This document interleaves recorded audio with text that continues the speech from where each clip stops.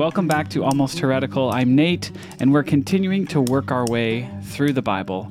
We're in Genesis, and we're looking at Genesis 2 today, I believe. Is that right, Shelby? Yep, it's taken us a couple episodes to get through Genesis 1, but we're finally into Genesis 2, or where it should start, the second part of the second installment in Genesis. So, And this is just the whole creation story again.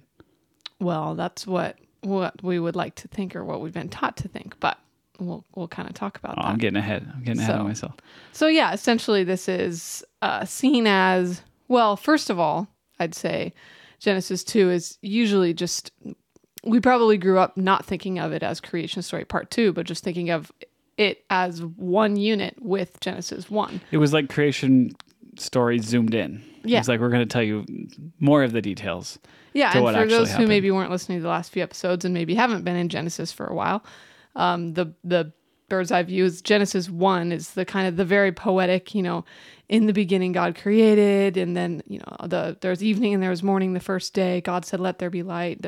And then the creation of humans is essentially God created man in his own image. In the image of God, he created him, male and female, he created them. And that's kind of it. So it's a much more big picture, kind of creation-oriented creation story. Genesis 2, which, it technically starts in Genesis chapter 2, verse 4, but as we talked about before, the chapter and verse breaks are all much later additions. So it really should have, the chapter break should have been at the end of the Genesis.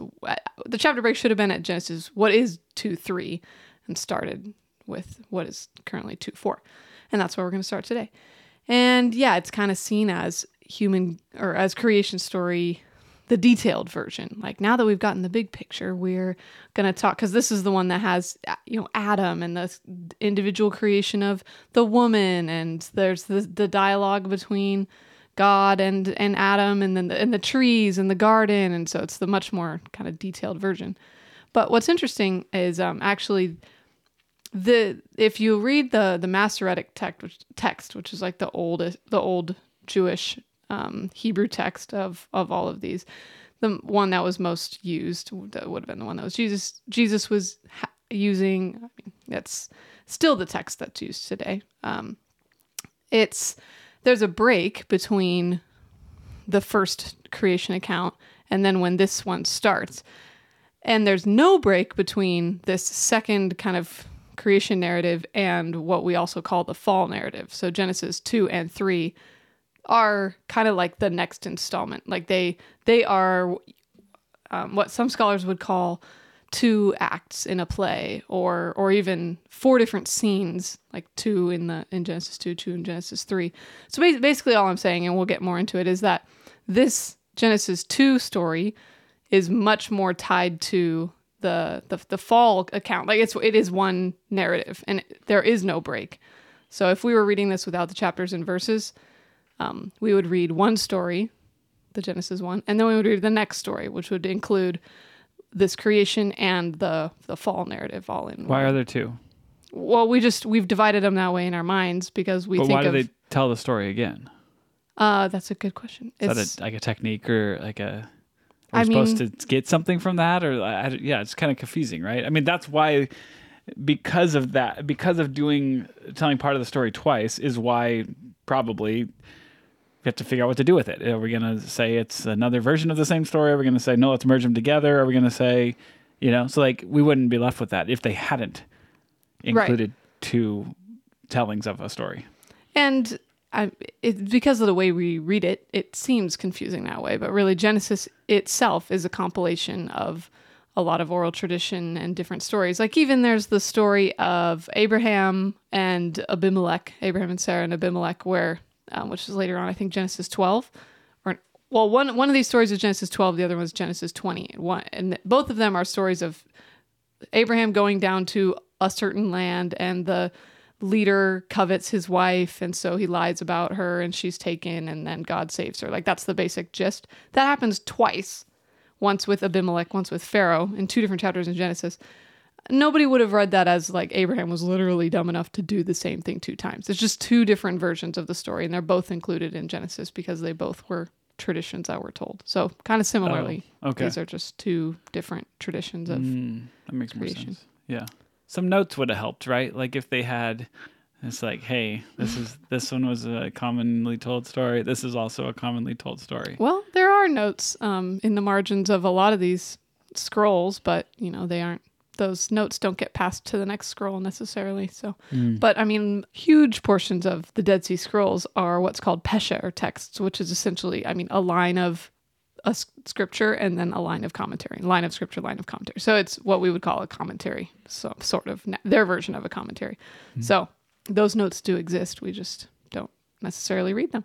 But before we get into just talking more about kind of the interesting tidbits and things to learn about this text, I want to maybe just read through a bit of the text. I don't want to assume that everybody remembers all the differences between Genesis 1 and Genesis 2. And then as we go, maybe the two of us reading, I want you to feel free to stop too. And whenever there's a random verse, you're like, oh man, I forgot about this one. Like, let's talk about this for a second. So, or something that you're like, whoa, what are they talking about here? I've got some notes of things that I'm looking forward to sharing, but let's just kind of read through the passage and see what pops out as we go.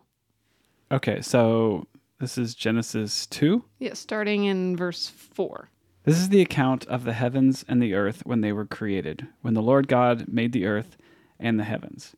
Now no shrub had yet appeared on the earth, and no plant had yet sprung up, for the Lord God had not sent rain on the earth, and there was no one to work the ground. So you can already see, you can already see this is a different story. Like, it's not set immediately after or before the Genesis 1 account. Like, Genesis 1 started in the beginning. God created, there was nothing but, this formless void that then God creates out of. Whereas in this one, we already have an earth.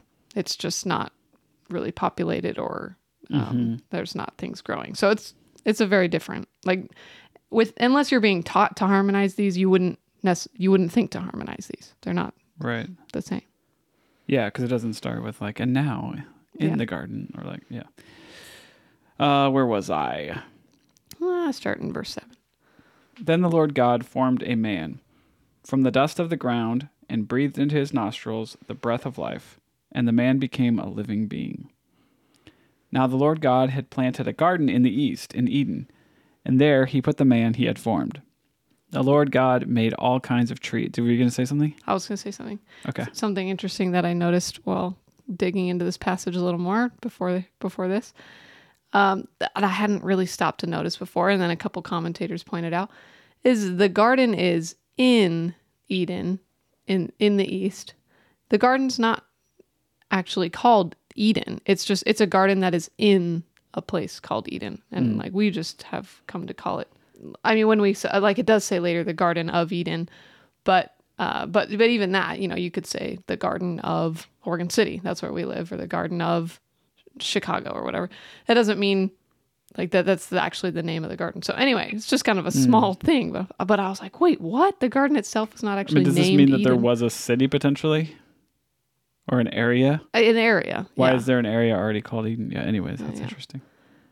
Yeah, it is interesting. And then also that phrase, the garden in the east, was, some commentators said that the east can also be used in ancient Hebrew as like a temporal statement. So it could mean like of old.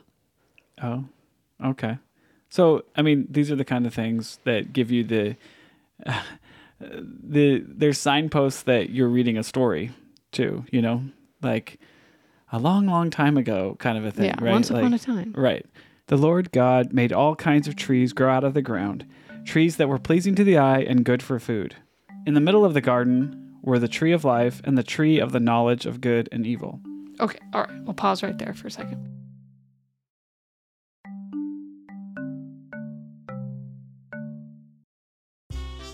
Hey Brian, do you know anyone that was once a teenage fundamentalist?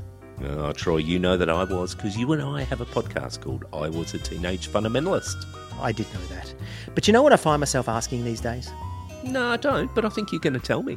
What about all those things that church gave us definite answers for? What are we supposed to think about all those things now? Well, funnily enough, that's what we're doing for season 5 of I Was a Teenage Fundamentalist. Ooh, Brian, I sense the Lord at work here. He works in mysterious ways. And we are going to unpack these things. We're going to find out what we do think about them now. So tune in to Season 5 of I Was a Teenage Fundamentalist, the official podcast for the Azusa Street Revival. I'm not quite sure that's true, but it is available wherever you get your podcasts.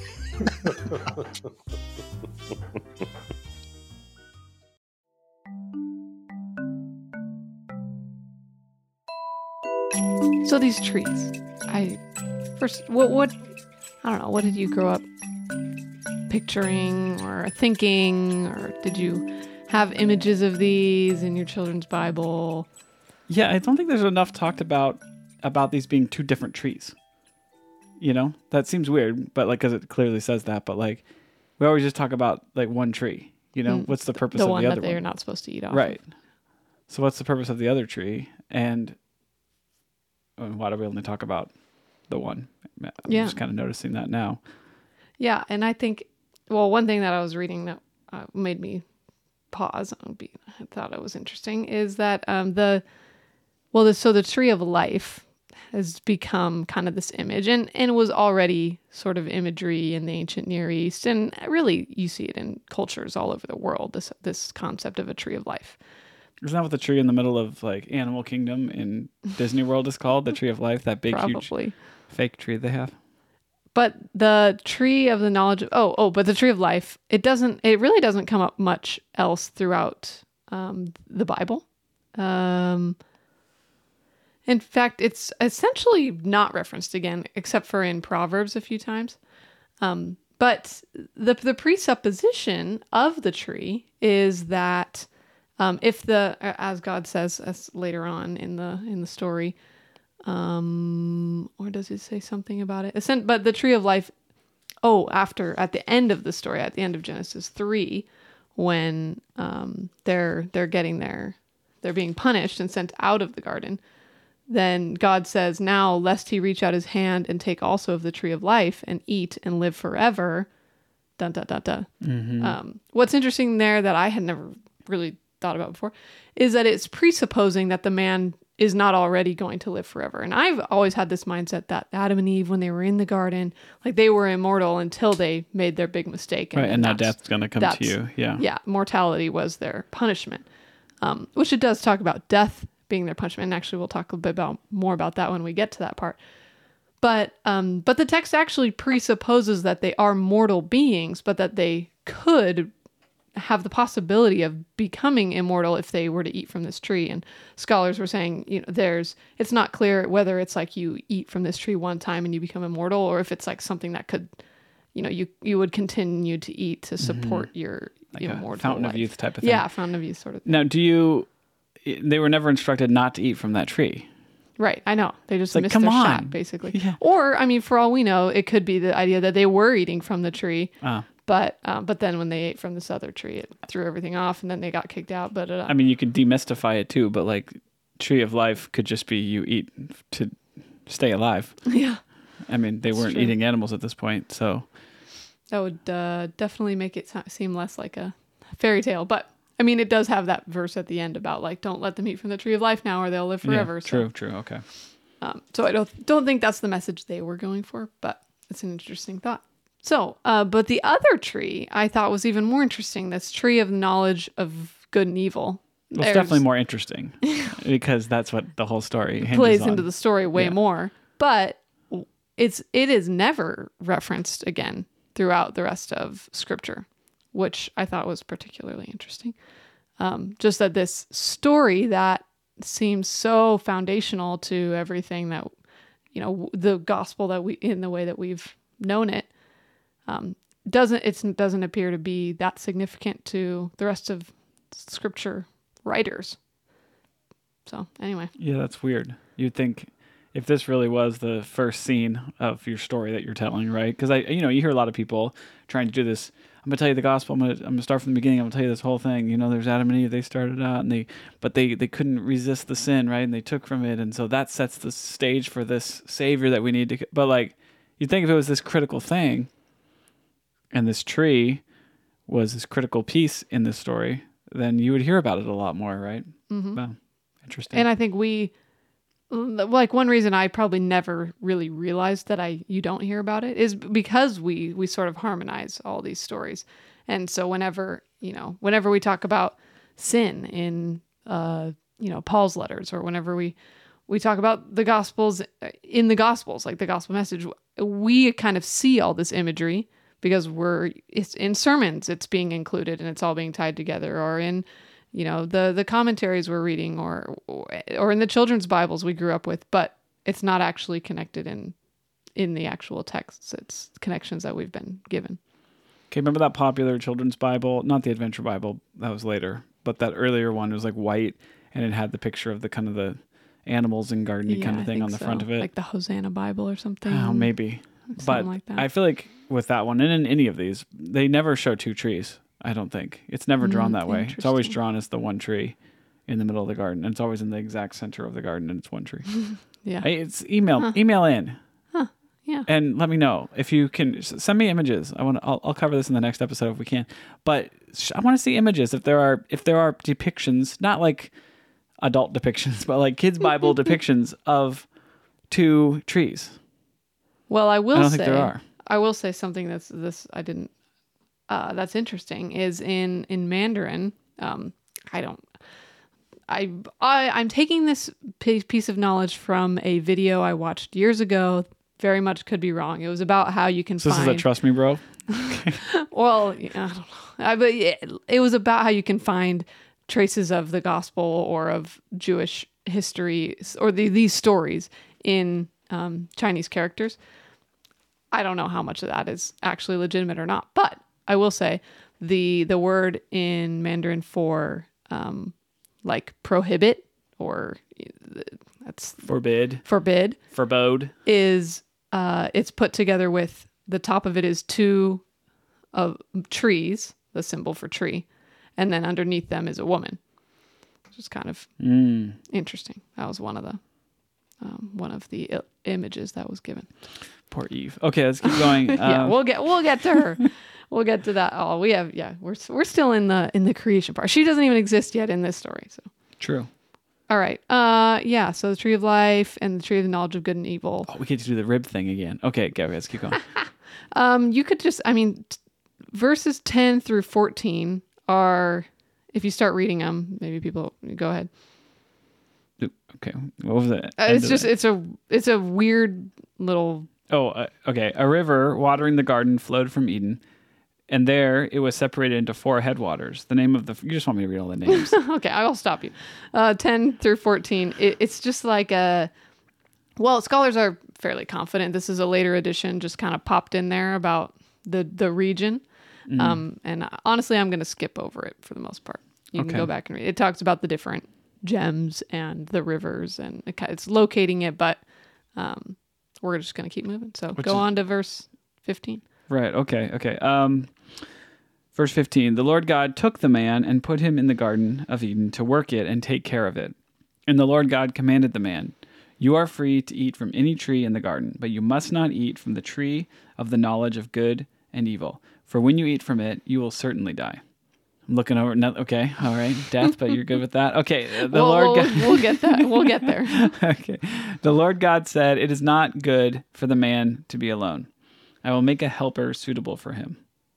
Okay. That seemed like a big one, but you don't have anything. 19. Now the Lord God had formed out of the... Okay. Yeah, maybe you read that verse. Oh, hold on. Okay. It's not good for the man to be alone. I will make a helper suitable for him. So this is the beginning of what one commentator, I think it was Brueggemann, and he divides the Genesis 2-3 narrative into 4 kind of scenes. And so this is the beginning of scene 2. Scene 1 was kind of the creation of man, Adam, although he hasn't been called Adam yet. And then scene 2 begins with this creation of woman. It's a verse that we've probably all heard a time or two. It is not good for man to be alone. I will make a helper for him. And I heard at a lot of Christian weddings. Oh, yeah, for sure. We'll be talking about marriage. That's definitely going to be part of this. And a lot of women have some pretty mixed emotions about the verse. I mean, first of all, it can be seen in two different ways, this creation of woman at this point.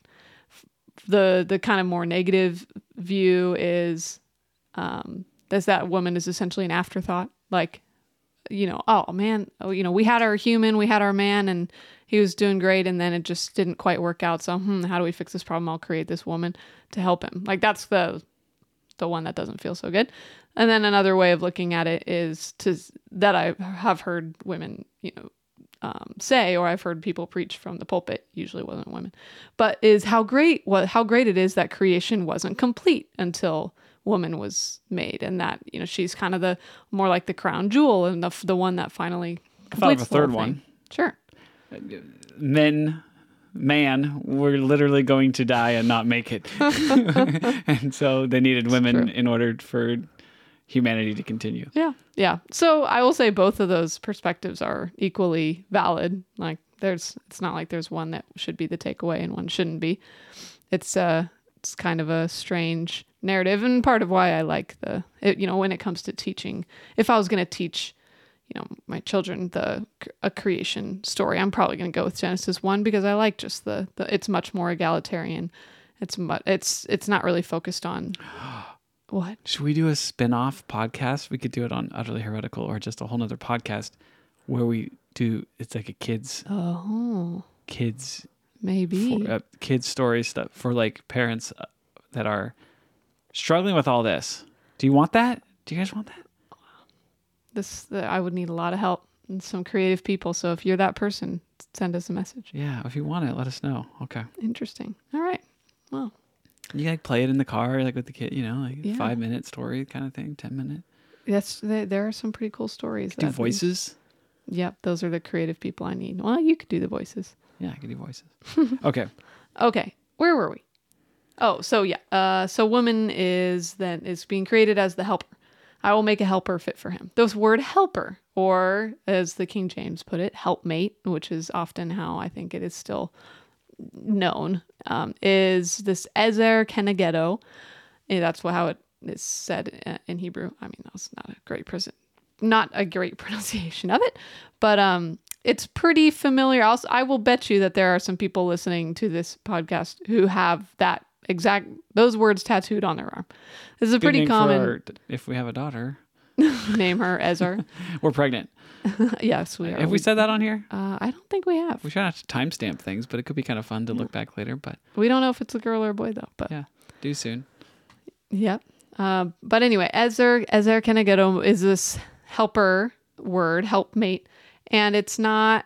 It does have some pretty cool connotations. Like pretty much every other time it's used in the Old Testament, it's referring to God as the helper of Israel.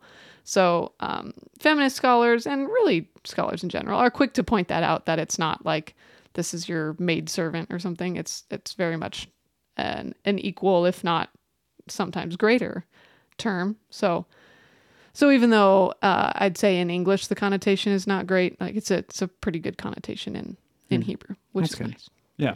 But yeah, go ahead, keep reading. Verse 19. Now the Lord God had formed out of the ground all the wild animals and the birds in the sky. He brought them to the man to see what he would name them. And whatever the man called each living creature, that was its name. So the man gave names to all the livestock, the birds in the sky, and all the wild animals.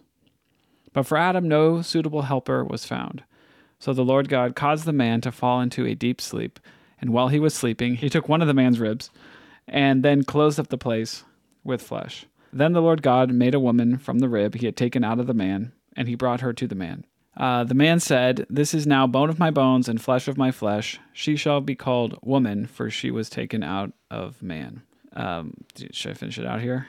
That is why sure, go a ahead. man... No, this is more the wedding passages. Totally. That is why a man leaves his father and mother and is united to his wife, and they become one flesh. Adam and his wife were both naked, and they felt no shame.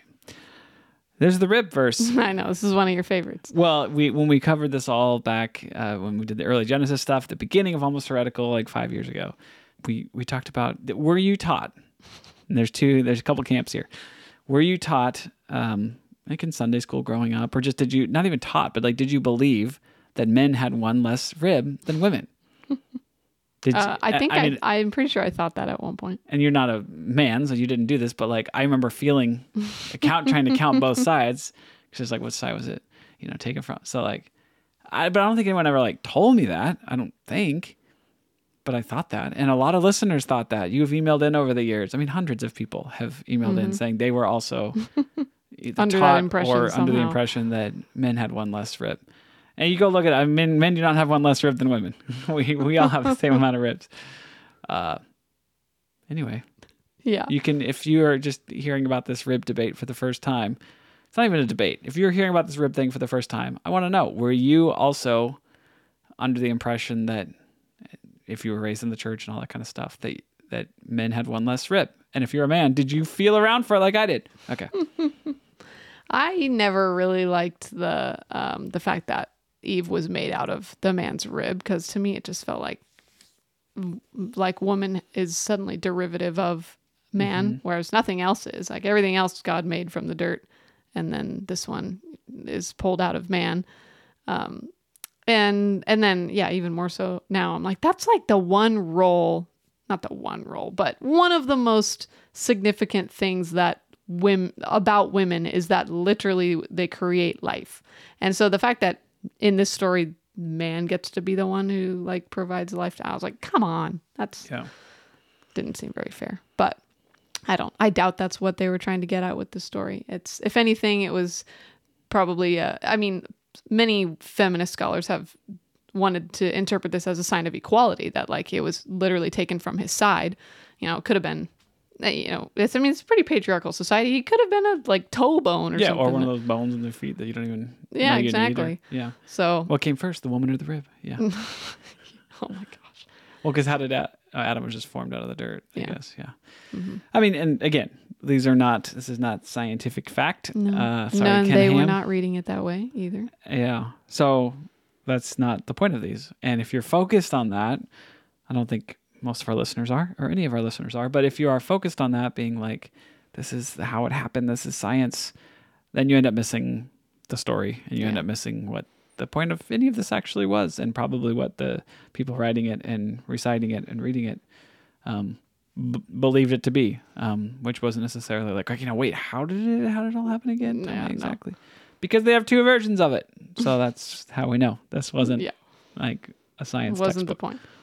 It's interesting. Adam here has this whole thing where he names the woman, which in that verse where... Whoa, man. That was what, right? Yeah, whoa, man. I heard so How many many different sermons? pastors, mostly youth pastors, making a joke about why it was that, which is just, I feel like even at that point I was annoyed, because I'm like, you can't make an English joke out of this. We're translating this from Hebrew. But what is interesting actually is that in this, purely by chance, I would say the English actually parallels pretty well with the Hebrew, better than a lot of languages would, because the word man, there's two words going on here. Adam is one word for kind of human or man, and then it's as there's a prefix added onto it, like an article, le Adam, that makes it's becoming his first name. But there's also the word ish that literally just means man. So there's two words for man going on, Adam and ish. And then woman is isha. So ish and isha, it's like English actually has a pretty good parallel of man and woman. Like woman is just essentially a derivative of the word man, which again, not my favorite. I would like it if, woman could be the default for once. But it's just interesting that the way that we read this verse in English saying she shall be called woman because she was taken out of man, we're essentially seeing, like, that would be different if you're reading it in Spanish, because it'd be like she shall be called mujer because she was taken out of hombre. Like, those words don't connect. So we got a lucky one there. Does that make sense? Yeah. So once again, as you say, as a linguist, the language dictates our understanding of the passage to an extent. Yeah. It could, at least. We have to be aware of it. So to kind of wrap this one up, we've gotten a bit of a comparison now between this version and the Genesis 1 version, which again, this version that we just talked through is not done. We're going to continue it got some actually really big stuff to talk about as far as is this instituting marriage, and we'll get there in the next episode. But for now, just point out how this one is, I would say, the much less egalitarian version, but it also is it's a different focus. It's focusing on humans and their role and their relationship with God in a different way. I mean, the story's not over, it's going to go right into the eating of the fruit and the judgment and all of that. So they're just different stories, and we can choose to use them in the context that we want. Yeah, I mean, because in this one, you don't have like sun, and you don't have like light and dark, and you don't have stars, and technically in this one, if this is all you had, none of that stuff is created by God. It was all just there. It's there, right? And so honestly, that would be helpful for people that I think you maybe, if you didn't have those components from story 1, Genesis 1, you wouldn't lead people like Ken Ham down that road of being like, this is about science. This is about ancient, cosmological understandings, or like we wouldn't do that probably if you were just like, there was a garden, and then there was a man in the garden, and then God created animals, or God created the man, and then God created animals, and then he created a woman, and you wouldn't go like, oh, so this is how like the planet Earth became a thing. Yeah. Anyway. So different stories, different purposes, and we'll get into some pretty interesting stuff in the next episode. Yeah, that one sounds intense and exciting. Okay. I'm excited. Yeah. Okay. So, well, thanks for joining us for this one, and stick around for that next one. Make sure you're subscribed to the show so you get these updates when we do these episodes, because part 2 of this little conversation on Genesis 2 part 2 is coming soon. And if you want to support this show, you probably hear us talk about it a lot, but it does really help the few dollars a month to get into our private Facebook group, get extra episodes of a second podcast we do called Utterly Heretical, where we say really crazy things. Just kidding, but kind of. And we tell more stories over there, and just kind of more of our experience in ministry and Bible college and that kind of stuff. It's a whole different vibe. Whole different vibe. You got to check it out. And then, if you want these quarterly calls we do with patrons, where supporters of the show, where we can meet you and talk to you, and all chat about this kind of stuff together. So we'd love to see you in that group. All that stuff is for you if you want to support the show for a few dollars. It's super helpful to help us keep this all going. All right, thanks, friends, and we will catch you next time.